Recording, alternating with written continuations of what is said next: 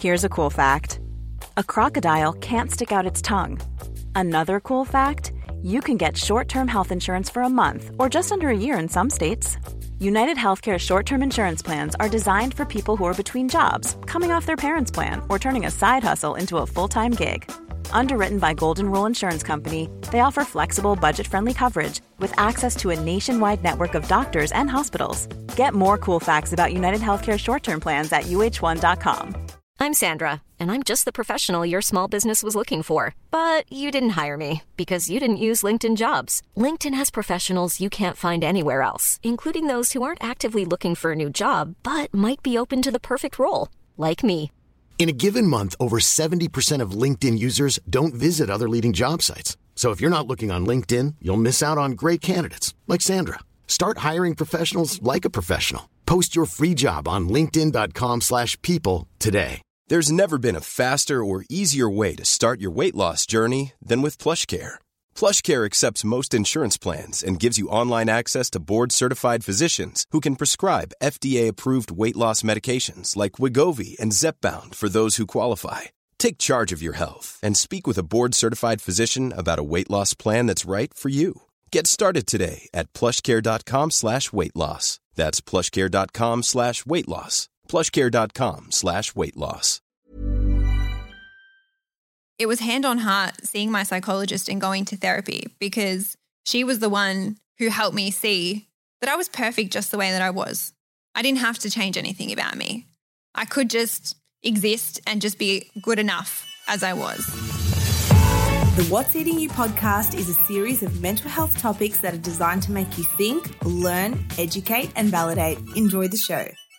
Welcome back to another episode on the What is Eating You podcast. I'm your host, Stephanie Giorgio, and today I'm joined by a very special guest and dear friend of mine, Adele Maree. You've probably seen her pop up on your For You page on social media, trying a new food or sharing her life with us. Adele is a lifestyle content creator, a podcaster, and just an overall amazing human that I'm so grateful to have in my life. Adele Maree, welcome to the show. Thank you, Steph. I'm so happy to be here and so grateful. I'm excited to get into it. Oh, I feel so lucky that you're my friend and that you are here and that you're willing to be open and vulnerable about today's topic. So before we get into it, I'll just give a little trigger warning. We'll be discussing eating disorders and mental health. Some of the content may be a little bit graphic or vulnerable. So just make sure you take care of yourself following this episode. So Adele, tell us a little bit about you. What do you do? How did you start this social media journey? And then we'll get into where you began. Yeah, let's go back to the beginning. Well, quick overview. I'm 30 years old. I live here in Melbourne, Australia, and I create content on most platforms. And I've been doing this now for nearly 2 years, which is wild because I feel like it's just flown. I got into this space from sharing a heartbreak journey, which I had gone through a breakup. I was very sad. I posted a video crying on TikTok and here we are now. So it's been a wild ride, but it has been one I'm really grateful for and one that fulfills me and absolutely love sharing things. I'm an oversharer by nature, so it's right up my alley, but I love staying active. I love my family. I love food. I love my dog, and my content is a summary of all of that, basically, with a little bit of mindset, mental health sprinkled in there as well. Yes. And I love that you are so open about your mental health because, to be honest, I definitely think when I went through my eating disorder at a younger age, it was so secret. No one spoke about it. And because I was, I guess, studying to become a psychologist, I wanted to keep it so silent. So tell me, what makes you share your mental health on social media? And do you ever worry about doing that? Yeah. So my struggles with mental health started before I was on social media. And I probably had issues with my mental health my whole life, but it got worse during 2020, the pandemic time. I'd gone through a different, really difficult breakup and relationship, and I got help. But I noticed that when I had gotten the help, I had so much shame and I had so much I didn't want to get the help because I thought, I don't really need it. And it's not that serious. And why do you need help? Like, you're kind of managing it. And then after I had gotten help and I had seen how much I had shifted as a person and how much my life had changed for the better, I thought I should share this. If I've got a platform, or if I'm upset, which is like a very normal thing to experience, like, why do we hide it? And so when I posted that first video crying to TikTok, I didn't know it would blow up. That wasn't my intention. But when I saw how many people felt seen and validated and felt less alone, I thought to myself, like, this will help me in a way, but it will help other people. And so I never really thought that anything bad would happen, because by that point I was over the shame.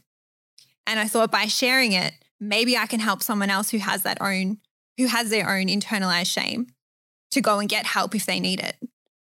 Yeah. Yeah. Wow. I love that.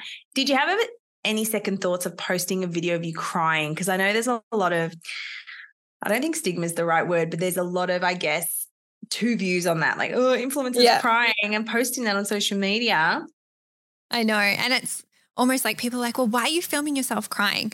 I always, even before I was an influencer, a creator, I would always film myself crying. I don't know if it was just to document. Yeah, if it's just like to document, or like if I'm feeling bad, I don't know. I would just like take a picture or film. And when I posted that video, I was down bad to the point where I was like, I don't give a can I swear? Like I was like, I don't give a shit what anyone thinks about me. I don't even care if people are like, why is she filming, or what a loser. Because I was so heartbroken. I was like, I don't even care what happens anymore. Like, whatever, let me just like sob in my bed. And I think that day I didn't leave my room. I cried on my bed for about 18 hours. I was very sad that day. But yeah, I have no regrets about posting it. And I mean, now I probably am less likely to go and like video myself crying or post it. But I also think I do vlog my life, right? So people can see if I've been crying, or can see if I've been like, can tell if I'm down or if I'm not my usual self. And I don't go out of my way to try and hide that, because again, just normalize, you're not going to be happy all the time. I think it's very unrealistic to think that you're always going to be in a good mood, that life is always going to be happy and dandy and everything's, sunshine and rainbows. There's some shit out there too. Oh, 100%. I think I met someone yesterday and they were very successful, and I said, wow, like your life is incredible. And they said, you know what? It's like a library and there's lots of books, and some books are bad, some books are good, and that's your life. There's different chapters and different seasons, and it sounds like that season of heartbreak really led to another season with your social media. You mentioned you decided to get help. Who were you before you got help? Because you present as this quite polished version. You have a really healthy lifestyle and routine and balance with food. And I think people may look at you and think, oh my gosh, like she has the perfect life. But who were you before all this? What was different? What made you realize, okay, I need help? Yeah. So the way I view my life is there's like before therapy and then there's after therapy. Literally. I ended up in therapy because of a relationship breakdown. But through therapy, I realized I had issues with my relationship with my body, my relationship with my self-confidence, my relationship with food, my coping mechanisms, like my coping tactics were incredibly unhealthy. And I think before I started becoming aware and before I learned healthier ways to do things and healthier ways to look at things and, tackle things in life and tackle these hardships, I was someone who was a type A overachiever in everything that I did. I would always throw myself into work, school, my career. I went through a bit of a party phase in my early 20s where I would dabble with the wrong crowds, party really hard, whether it would be alcohol or drugs. I battled with my relationship with food and my body from, I'm going to say maybe my mid-teens until I was about 24, 25. And so I think I was deeply unhappy, really, truthfully, and almost band-aiding all this shit with other unhealthy coping mechanisms. And I always think now, everything in moderation, but I would do things like to the extreme. Yeah, it's that all or nothing. Yes. Mentality. And I love that because people come to therapy for what they think they need and yeah. what they really need. So it's so great that you can see that your coping at the time was more maladaptive than adaptive, and just being able to look back and see yourself and identify this just shows growth. So yeah, that's amazing. You mentioned your issues with food. Now, this is obviously an area I'm very interested in. And when I watched your videos, what really, I guess, attracted me to you was, oh my God, this girl's skinny and she's eating McDonald's and she is showing, I love that she's showing this on social media. And do you know what? It's not even that she's showing it in the context of, hey guys, I'm eating McDonald's. Like, you weren't selling anything. You weren't trying to, promote a diet plan or meal. You were just doing it. And it was so normal and natural. How did you get to this place of just being able to eat McDonald's for dinner? Because I even think people with a quote unquote healthy relationship with food would struggle to do that. Yeah, it hasn't always been like that. And I would say my issues with food and my issues with my body probably started around my teen years when I first went through puberty and my body started to change. I also grew up in a household and around family who would comment on how much you were eating, if you had put on weight, if you were looking too skinny, if you didn't eat enough. Like, I grew up in an Italian and Greek household, so they have no issues commenting on your body or your food. I also, and I love my mum so much, but growing up, I watched her diet after diet after diet after diet. And I probably didn't realize it at the time how much of an impact it was having on me. And then going into my early 20s, I had gone away on a Europe holiday. And on the holiday, I had put on a bit of weight because I was eating all the food. And I had come back and my clothes were really tight and my clothes were really just a little bit snug. And I had started going to PT for the first time. And my personal trainer at the time had a very aggressive approach to diet and physical activity. Again, I'm the type of person that if someone tells me to do something, I'll do it, and I'll do it 110%, So I followed his diet plan. I followed his exercise plan. And it was quite unhealthy to the point where I was severely undereating and over-exercising. So I had gone from putting on maybe 5 or 6 kilos overseas to then losing quite a bit of weight in a very unhealthy way. And that pattern kind of repeated. It was like a yo-yo. I would put on weight and then I would do dangerous things to lose it. I would put on weight and then I would do more dangerous things to lose it. And it wasn't until I started powerlifting, which in a way was also a coping mechanism, because who needs to be out here powerlifting? But the powerlifting, if for anyone listening who doesn't know what it is, it's a sport where you are judged basically on how much you can lift. And the aim is to lift as much as you can in squat, bench, deadlift. And suddenly my exercise and my relationship with food and exercise shifted from what my body looked like to what my body could do.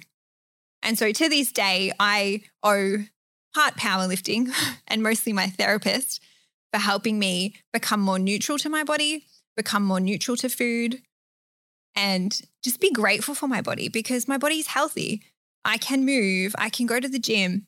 I love food as well. Like, food is not here to hurt me. Food is here to nourish me.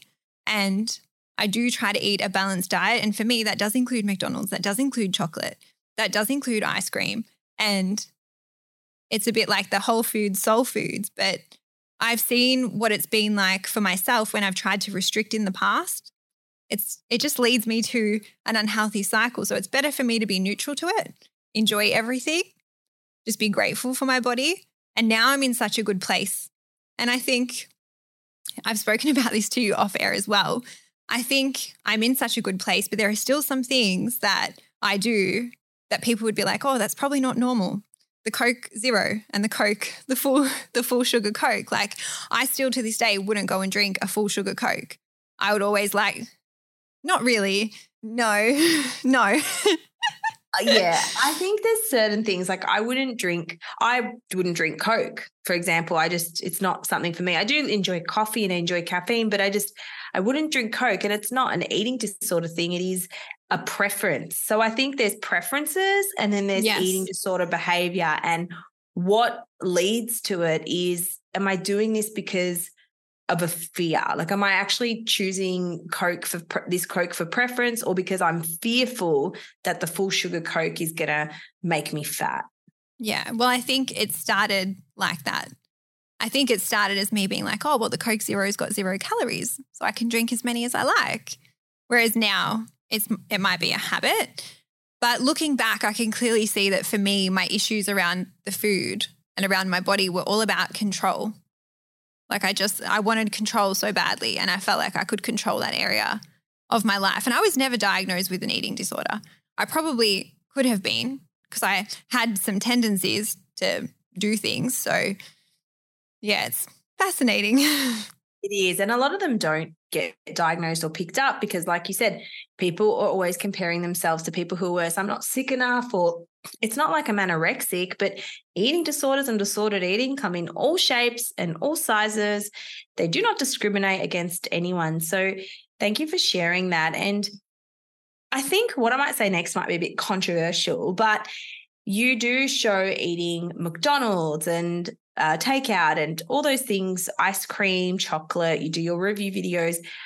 But let's not deny, you are in a smaller body or a thinner body that most women would dream of. And I loved when I listened to your podcast episode, you were just like, I am what was it?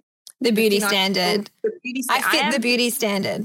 I'm the beauty. And I'm like, slay queen, you own that, which I think is so good. It's not like you're denying it. You're in, a smaller body that most women would dream of.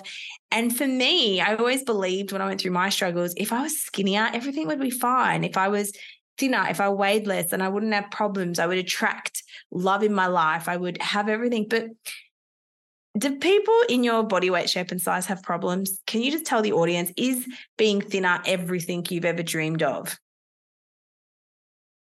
I don't think, I think it doesn't matter what your body looks like. I think the issues that you can have with your body image are all up here, all mental. Because for me, even when I had put on weight or I was trying to diet or I was trying to become smaller, my body still fit the beauty standard then. And when I did lose that weight, I wasn't any happier. I wasn't feeling any better. I wasn't more confident.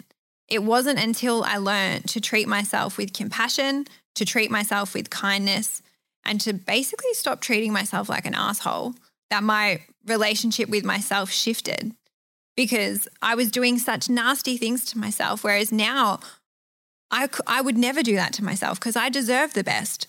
I am so grateful for the body that I have, and I do always acknowledge that privilege, especially if we are talking about stuff like this, because again, people probably do look at my content and think, oh, like she's got it cut out, like, she looks good, she couldn't possibly ever feel bad. But it has so much more to do with what's going on in your brain than the food that you're eating or the exercise that you're doing. That's just, I feel like maybe like the physical symptoms that people can see, but it's all internal.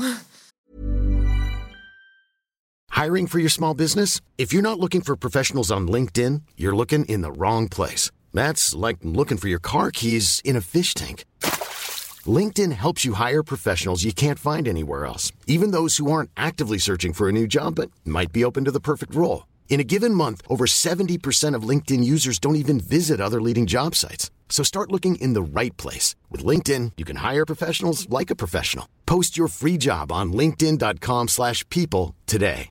Everyone knows therapy is great for solving problems, but getting therapy has its own problems too, like finding the right therapist, fitting into their schedule, and of course, the cost. Well, BetterHelp can solve those problems. It's totally online and built around your schedule. It's surprisingly affordable too. Connect with a credentialed therapist by phone, video, or online chat, all from the comfort of your home. Visit BetterHelp.com to learn more and save 10% on your first month. That's BetterHelp, H-E-L-P. 100%. And I think you just outlined that when you were at your thinnest, you had your most to issues. You didn't feel good enough, you were struggling, you had unhelpful coping mechanisms.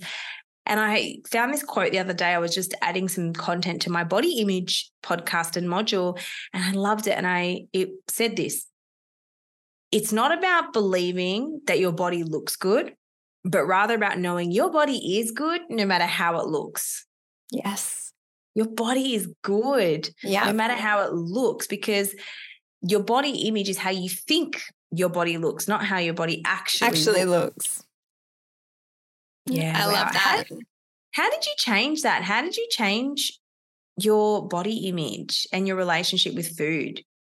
Yeah, so as I said, it was a conjunction of taking up powerlifting, because suddenly my focus was shifted. It was like, oh, I'm going to go in the gym this week and I'm going to lift 80 kilos on my deadlifts, or I'm going to lift 90 kilos on my deadlifts. And suddenly my focus and my mental energy was spent on focusing on that versus worrying about what my next meal was going to be, worrying about how much I weighed that day. And looking back, I can see that the powerlifting was also another coping strategy, because it is something to the extreme. Again, everything in moderation. I don't think anyone really needs to be out there trying to deadlift 150 kilos. It's a bit excessive, but it did have a massive shift for me. So I'm truly grateful for that. But I still could probably see, because I would compete in local competitions, I still could probably see some unhealthy tendencies coming in. But then it was about, well, in order to lift this weight, you actually have to eat well. You have to eat protein. You have to drink your water. You have to make sure you're sleeping well. And so I cleaned up a lot of my habits during that time, but it was hand on heart seeing my psychologist and going to therapy, because she was the one who helped me see that I was perfect just the way that I was. I didn't have to change anything about me. I could just exist and just be good enough as I was. And prior to that, I was always trying to be better, trying to do more, punishing myself when I didn't really need to do that.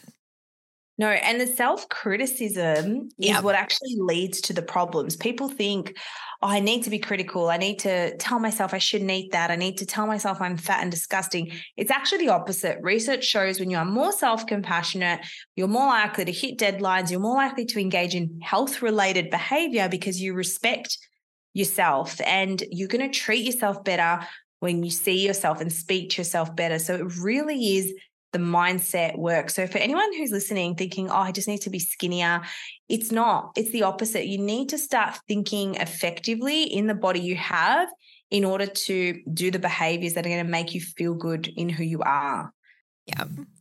And for me, obviously learning how to do that with my therapist's help was life-changing, and that has gotten me to where I am now, where I go to the gym not because of how I want my body to look. Of course, again, the exercise that I do is weights. It's not to the extreme anymore, but yes, that is going to change how my body looks, but that's not the main reason I go. I go for my mental health. I go to collect the endorphins. I always am like, I go to the gym just to get my little endorphin hit or serotonin hit, because I'm like, I feel better after I go. And I can even see it in myself. The days I don't walk or the days I don't go to the gym, I'm like, oh, a bit mopey, a bit low vibe. I go because it feels better.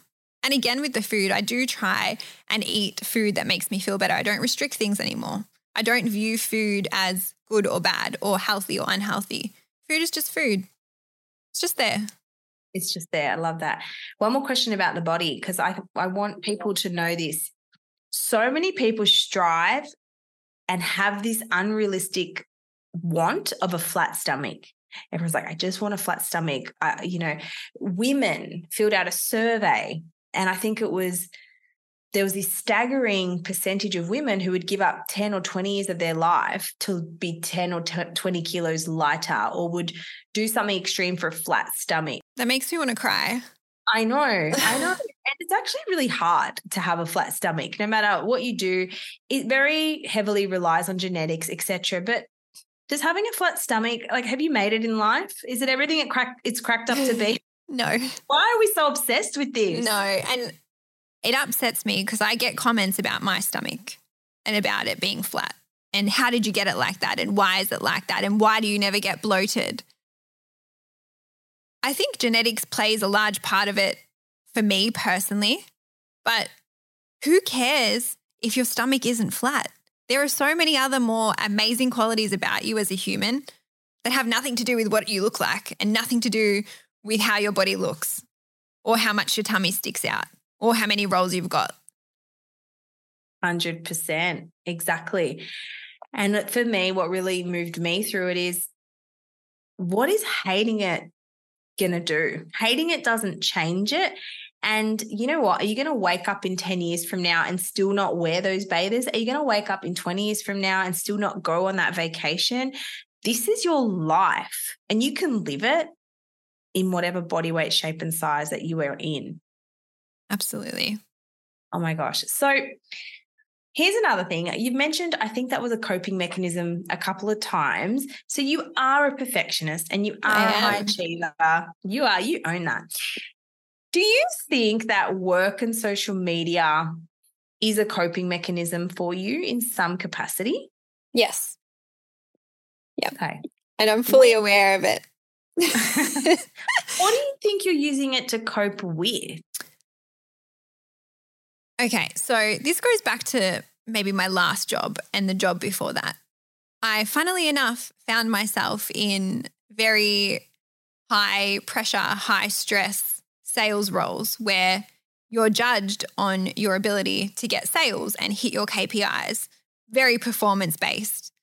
And me and my psychologist had a laugh about it when we went through all of my coping mechanisms, all of my schemas, and I was like, wow, I've gone and found a job that is like triggering this in a way. And I guess just because I quit that job doesn't mean that it's automatically gone away now that I'm doing another job.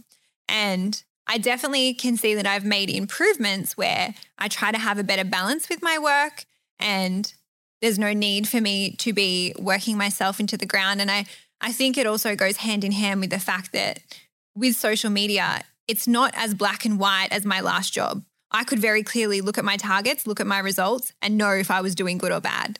With social media, yes, okay, you might want to look at the following numbers or the likes on your videos, but again, that doesn't really determine everything. It's a little bit, I feel like it's more gray. I feel like the lines are not as clear cut as my last job, but this is going into now just a year of me doing this full time. And I've definitely taken lessons from the last 12, 13, 14 months. And I can see areas where I could probably be a little bit more chill and probably take it easy. And an example of that is last year. I'd quit my job, my corporate job, and I had just launched my own podcast.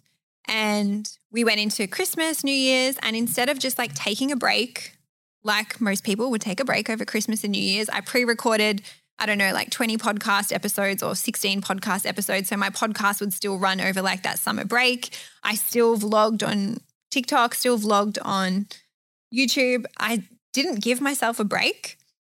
And this year I am going to actually take a break. And because I deserve it. And I don't think, and I know, not even I don't think, I know applying that unrelenting standard or that really unhealthy expectation on myself is not healthy. Like I am enough without doing all these things. I'm enough just to sit here and do nothing. I love that. Because people think if they do more, they're going to increase their self-worth. But increasing your self-worth is about being like, I'm worthy if I decide to be a couch potato today or if I decide to be busy today. And I think that's been my biggest shift is I used to be a workaholic, same as you. So what I realized, I went to Tony Robbins and I realized I don't feel valued in my past relationship. So I overcompensate in my work life. If I work really hard, that makes me feel good because I didn't feel good in my relationship. And now that I feel good within myself, I think it's gone a bit too far though, because I'm a bit too relaxed. Like, and then I have to stop and think, have I lost passion? Have I lost motivation? But I think it's about being in your 30s. You want to enjoy life a bit. You want to take a step back. So I love that you're taking a break and I love that you're, proactively putting things in place. And I think for anyone listening who struggles to take a break, I just tell myself that resting is investing. Your brain needs a break. Yes. And even with that, I would struggle in the past to take a rest day from the gym. Whereas now I do only 4 days in the gym. I used to train 6 days a week. Now I'm like, how good is not excessively exercising? It's amazing. An excessive exerciser. And let me tell you, I exercise the same 3 to 4 times a week now. Yeah. My energy has changed. My fatigue has changed. My body feels good. And you love those rest days because you can put that energy into other areas of your life. Yeah, it is. It's true. And I think it can also possibly have to do with even my upbringing, because I grew up in a household where my parents would never rest either. And they would struggle just to sit down and chill out, always working, always doing something. And so I definitely think I took that on. But now I can sit on the couch and watch the Beckham documentary for 5 hours straight and not feel bad about it. Like balance. I think it's about balance. It's so true. We came from a generation of our parents were always like, work hard, do this, do that. Like my mum is always cleaning. I'm like, Mum, everyone's coming over. She's like, you never know who's going to show up. You know, we used to be scared to jump around as kids because jumping makes dust. So we had the same upbringing. The same. So, all right, to sort of wrap it up, I've got 2 more quick questions. Well, this one might not be quick, but my God, when I spoke to you and heard about some of the hate and negativity you got on social media, I couldn't believe it. I actually could not believe it. I couldn't believe what people do on social media and how they say things about, you know, your family, your friends, close relationships. You do share a lot on social media, and some people might say, well, what do you expect? You share so much of your life. Yeah. How do you keep it together? Because I know there's a lot of influencers who've gone down deep depression holes. They've questioned whether they're going to continue doing this. They've had hate pages made about them. My friend who was on Married at First Sight, there was hate pages about her hair on Facebook. How do you deal with it? Have you ever thought about stopping? Yeah. So the trolls love love creating hate and love putting nasty stuff out into the world. But all I have to say is thank God I go to therapy, and thank God that I have good therapy. Yeah, probably. Well, I always think like hurt people, right? If someone has got the time or energy to go and like ooze that hate out of them to go type it out, I think if that's what you're saying about me or anyone else, what are you saying to yourself? Because I could never imagine saying those things to myself, let alone another person. But if you've got that capability to say it so freely to someone else, I can't imagine that your self-talk is going to be much better.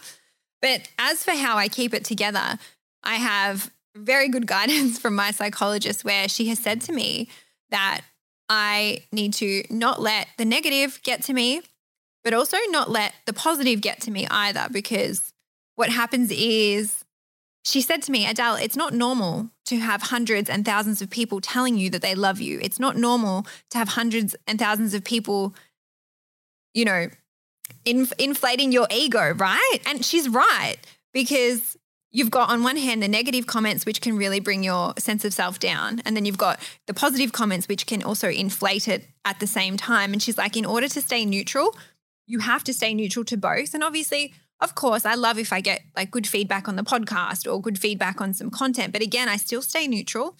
And she's like, be guided by your closest friends and your closest family, because they're the people who truly, genuinely know you.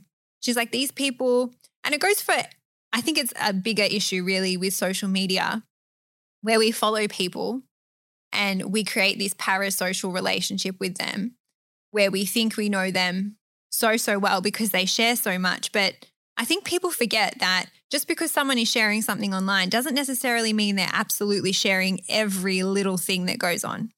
And a really good example of that is my daily vlogs. I post a 40-second vlog from yesterday. There's 24 hours in that day. There's a lot you don't see. And that goes for all the content. But I think there's this parasocial dynamic which makes people think that they know people really well, and then they can go and assume things and maybe give them praise or maybe send them hate. And so I just stay neutral to it. Obviously, I'm human, and on bad days when maybe I'm feeling a little bit low, or I'm already having a sad day, or I'm about to get my period and I'm feeling a little bit PMS-y, like if I read something bad, that can probably have a bit of a worse impact on me. But I take it with a grain of salt, let it try to like be water off a duck's back. And I just tell myself like, you know, I've got good family in my life. I've got good friends in my life. If I was really being all these terrible things that people are saying about me, they would tell me. Yeah. Yeah. What's parasocial mean? It's basically where you're like who you follow. It's like that line becomes so blurred. It's almost like you do know this person in real life. You think of them as like a best friend or someone that you know personally, but you don't. You only know them from behind a screen, and there's a lot of space and distance that separates you and two phone screens or computer screens. But in people's minds, like it builds up, and again, it's like can happen both good and bad. But it's also not normal to have large amounts of love from strangers on the internet. It's so true. And do you know what that makes me realize? Because when I'm upset, and I'm really good at self-awareness and stepping back, I'm always like, okay, Steph, why is this bothering you? What is it? What is it? Dig deep, dig deep. Because I had a few things happen last week. And then I'm like, I'm so used to people liking me, and I'm so used to, people appreciating me or working with me, that when someone doesn't like me, I'm like, that really upsets me because everyone likes me and we all want to be liked. Yeah. It's like when I worked in prison and I worked with registered offenders who they'd done prison time because they were involved in drugs and substances, and they were mandated to attend therapy. And I had to do this. I ran this program with them. And they were so disrespectful, and they were obviously very traumatized. They had traumatic upbringings, but I wasn't used to being in a room with people who didn't want to be there, who didn't want to be in therapy, who triggered you, who would say all these things. They knew they'd push your buttons, really narcissistic type personality disorders. And it really got me because I'm like, I'm not used to this. I have a wait list for therapy. And I think you're so right. When you're used to being liked, when someone doesn't like you, it really digs at us. Yeah. And then it's just remembering, right, that not everyone is going to like you.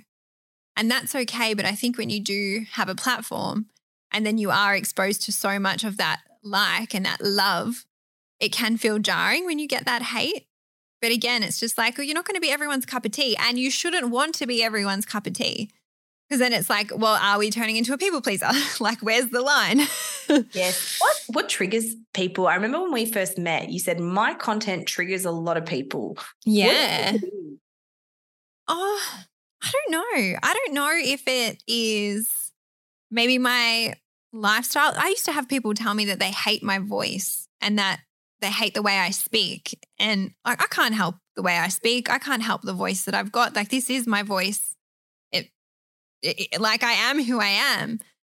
Maybe it's the fact that I would post crying videos on the internet. I don't know. I don't know what triggers them, but the hate comments I get are either usually about my appearance, my voice, my dog. People love to go after my little dog, Frank. Like, why? But yeah, I always just think, send them love. I've got my comment filters on. So usually if there's a bad comment, it gets put behind that comment filter. Obviously, it's still there if I go and look at the the filtered comments, but it doesn't go onto the post. And I've got better boundaries now where I will try to stop myself from seeing things rather than going and looking at them or feeling the need to reply. At the start, when I first got social media, I used to be so triggered by it, and I would be like, I'm going to make a video and respond to this hater. No, we don't do that anymore. We send them love and we carry on with our day. Yeah, 100%. Yeah. And I think what really has helped me, I haven't got anywhere near as much hate as you and that, but I always think, you know what, I'm grateful it came to me and not someone more vulnerable who was on the edge or maybe considering taking their life. And just remember this, a lot of people hate and are rude because you're a reflection of what they want to be. And I think it's important to remember that. And like you said, hurt people. Yeah. And I think you do a really good job in managing it. So thank you. Mental health tips. Now, you are someone who does the exercise, does the journaling, does all the mental health stuff. But what do you think is your biggest tip for someone who may be struggling with their mental health or having a bad mental health day? Yeah. My biggest tip is to be aware of it and accept it and not try to hide it, not try to gaslight yourself, not try to, what's the word I'm looking for? Invalidate yourself. I used to be really good at that. But then I realized when I started helping myself and when I could admit that I was having a low vibe day or I call it now a flop error. If I'm having a flop error, it's like, you know what? I'm in it. We just vibe. I know it will pass. I now know it will definitely pass because it's passed every other time. I also have a toolkit which I will use to make myself try and feel better. Sometimes there's not a reason for me feeling bad. Sometimes I can go on the walk. I can do my journaling. I can see my psychologist and I can still go home and cry myself to sleep that night because I just feel like trash.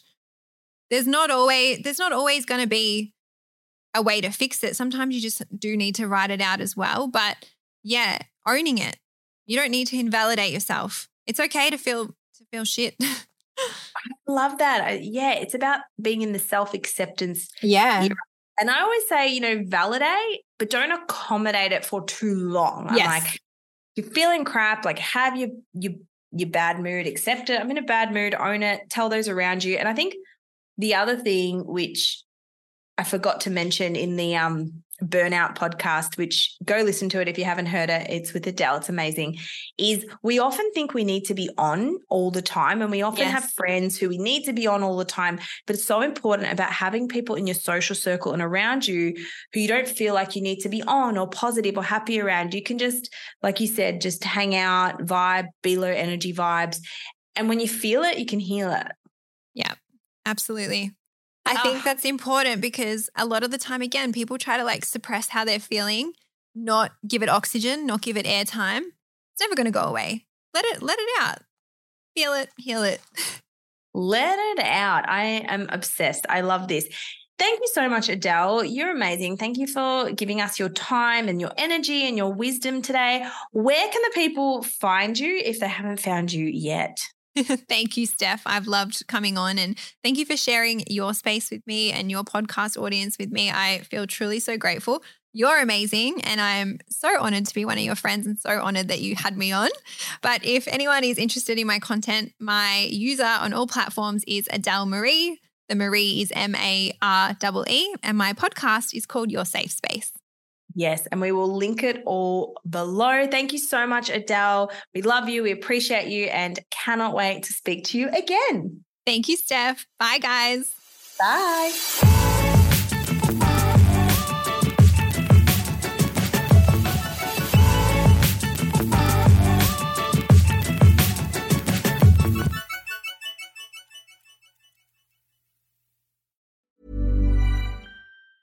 Mom deserves the best, and there's no better place to shop for Mother's Day than Whole Foods Market. They're your destination for unbeatable savings, from premium gifts to show-stopping flowers and irresistible desserts. Start by saving 33% with Prime on all body care and candles. Then get a 15-stem bunch of tulips for just $9.99 each with Prime. Round out Mom's menu with festive rosé, irresistible berry chantilly cake, and more special treats. Come celebrate Mother's Day at Whole Foods Market.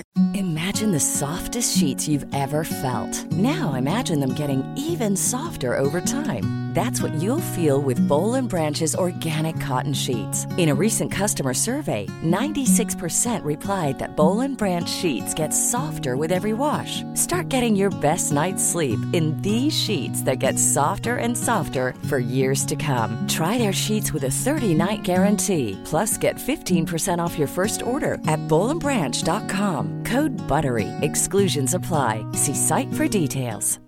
Hi, I'm Daniel, founder of Pretty Litter. Cats and cat owners deserve better than any old-fashioned litter. That's why I teamed up with scientists and veterinarians to create Pretty Litter. Its innovative crystal formula has superior odor control and weighs up to 80% less than clay litter. Pretty Litter even monitors health by changing colors to help detect early signs of potential illness. It's the world's smartest kitty litter. Go to prettylitter.com and use code ACAST for 20% off your first order and a free cat toy. Terms and conditions apply. See site for details.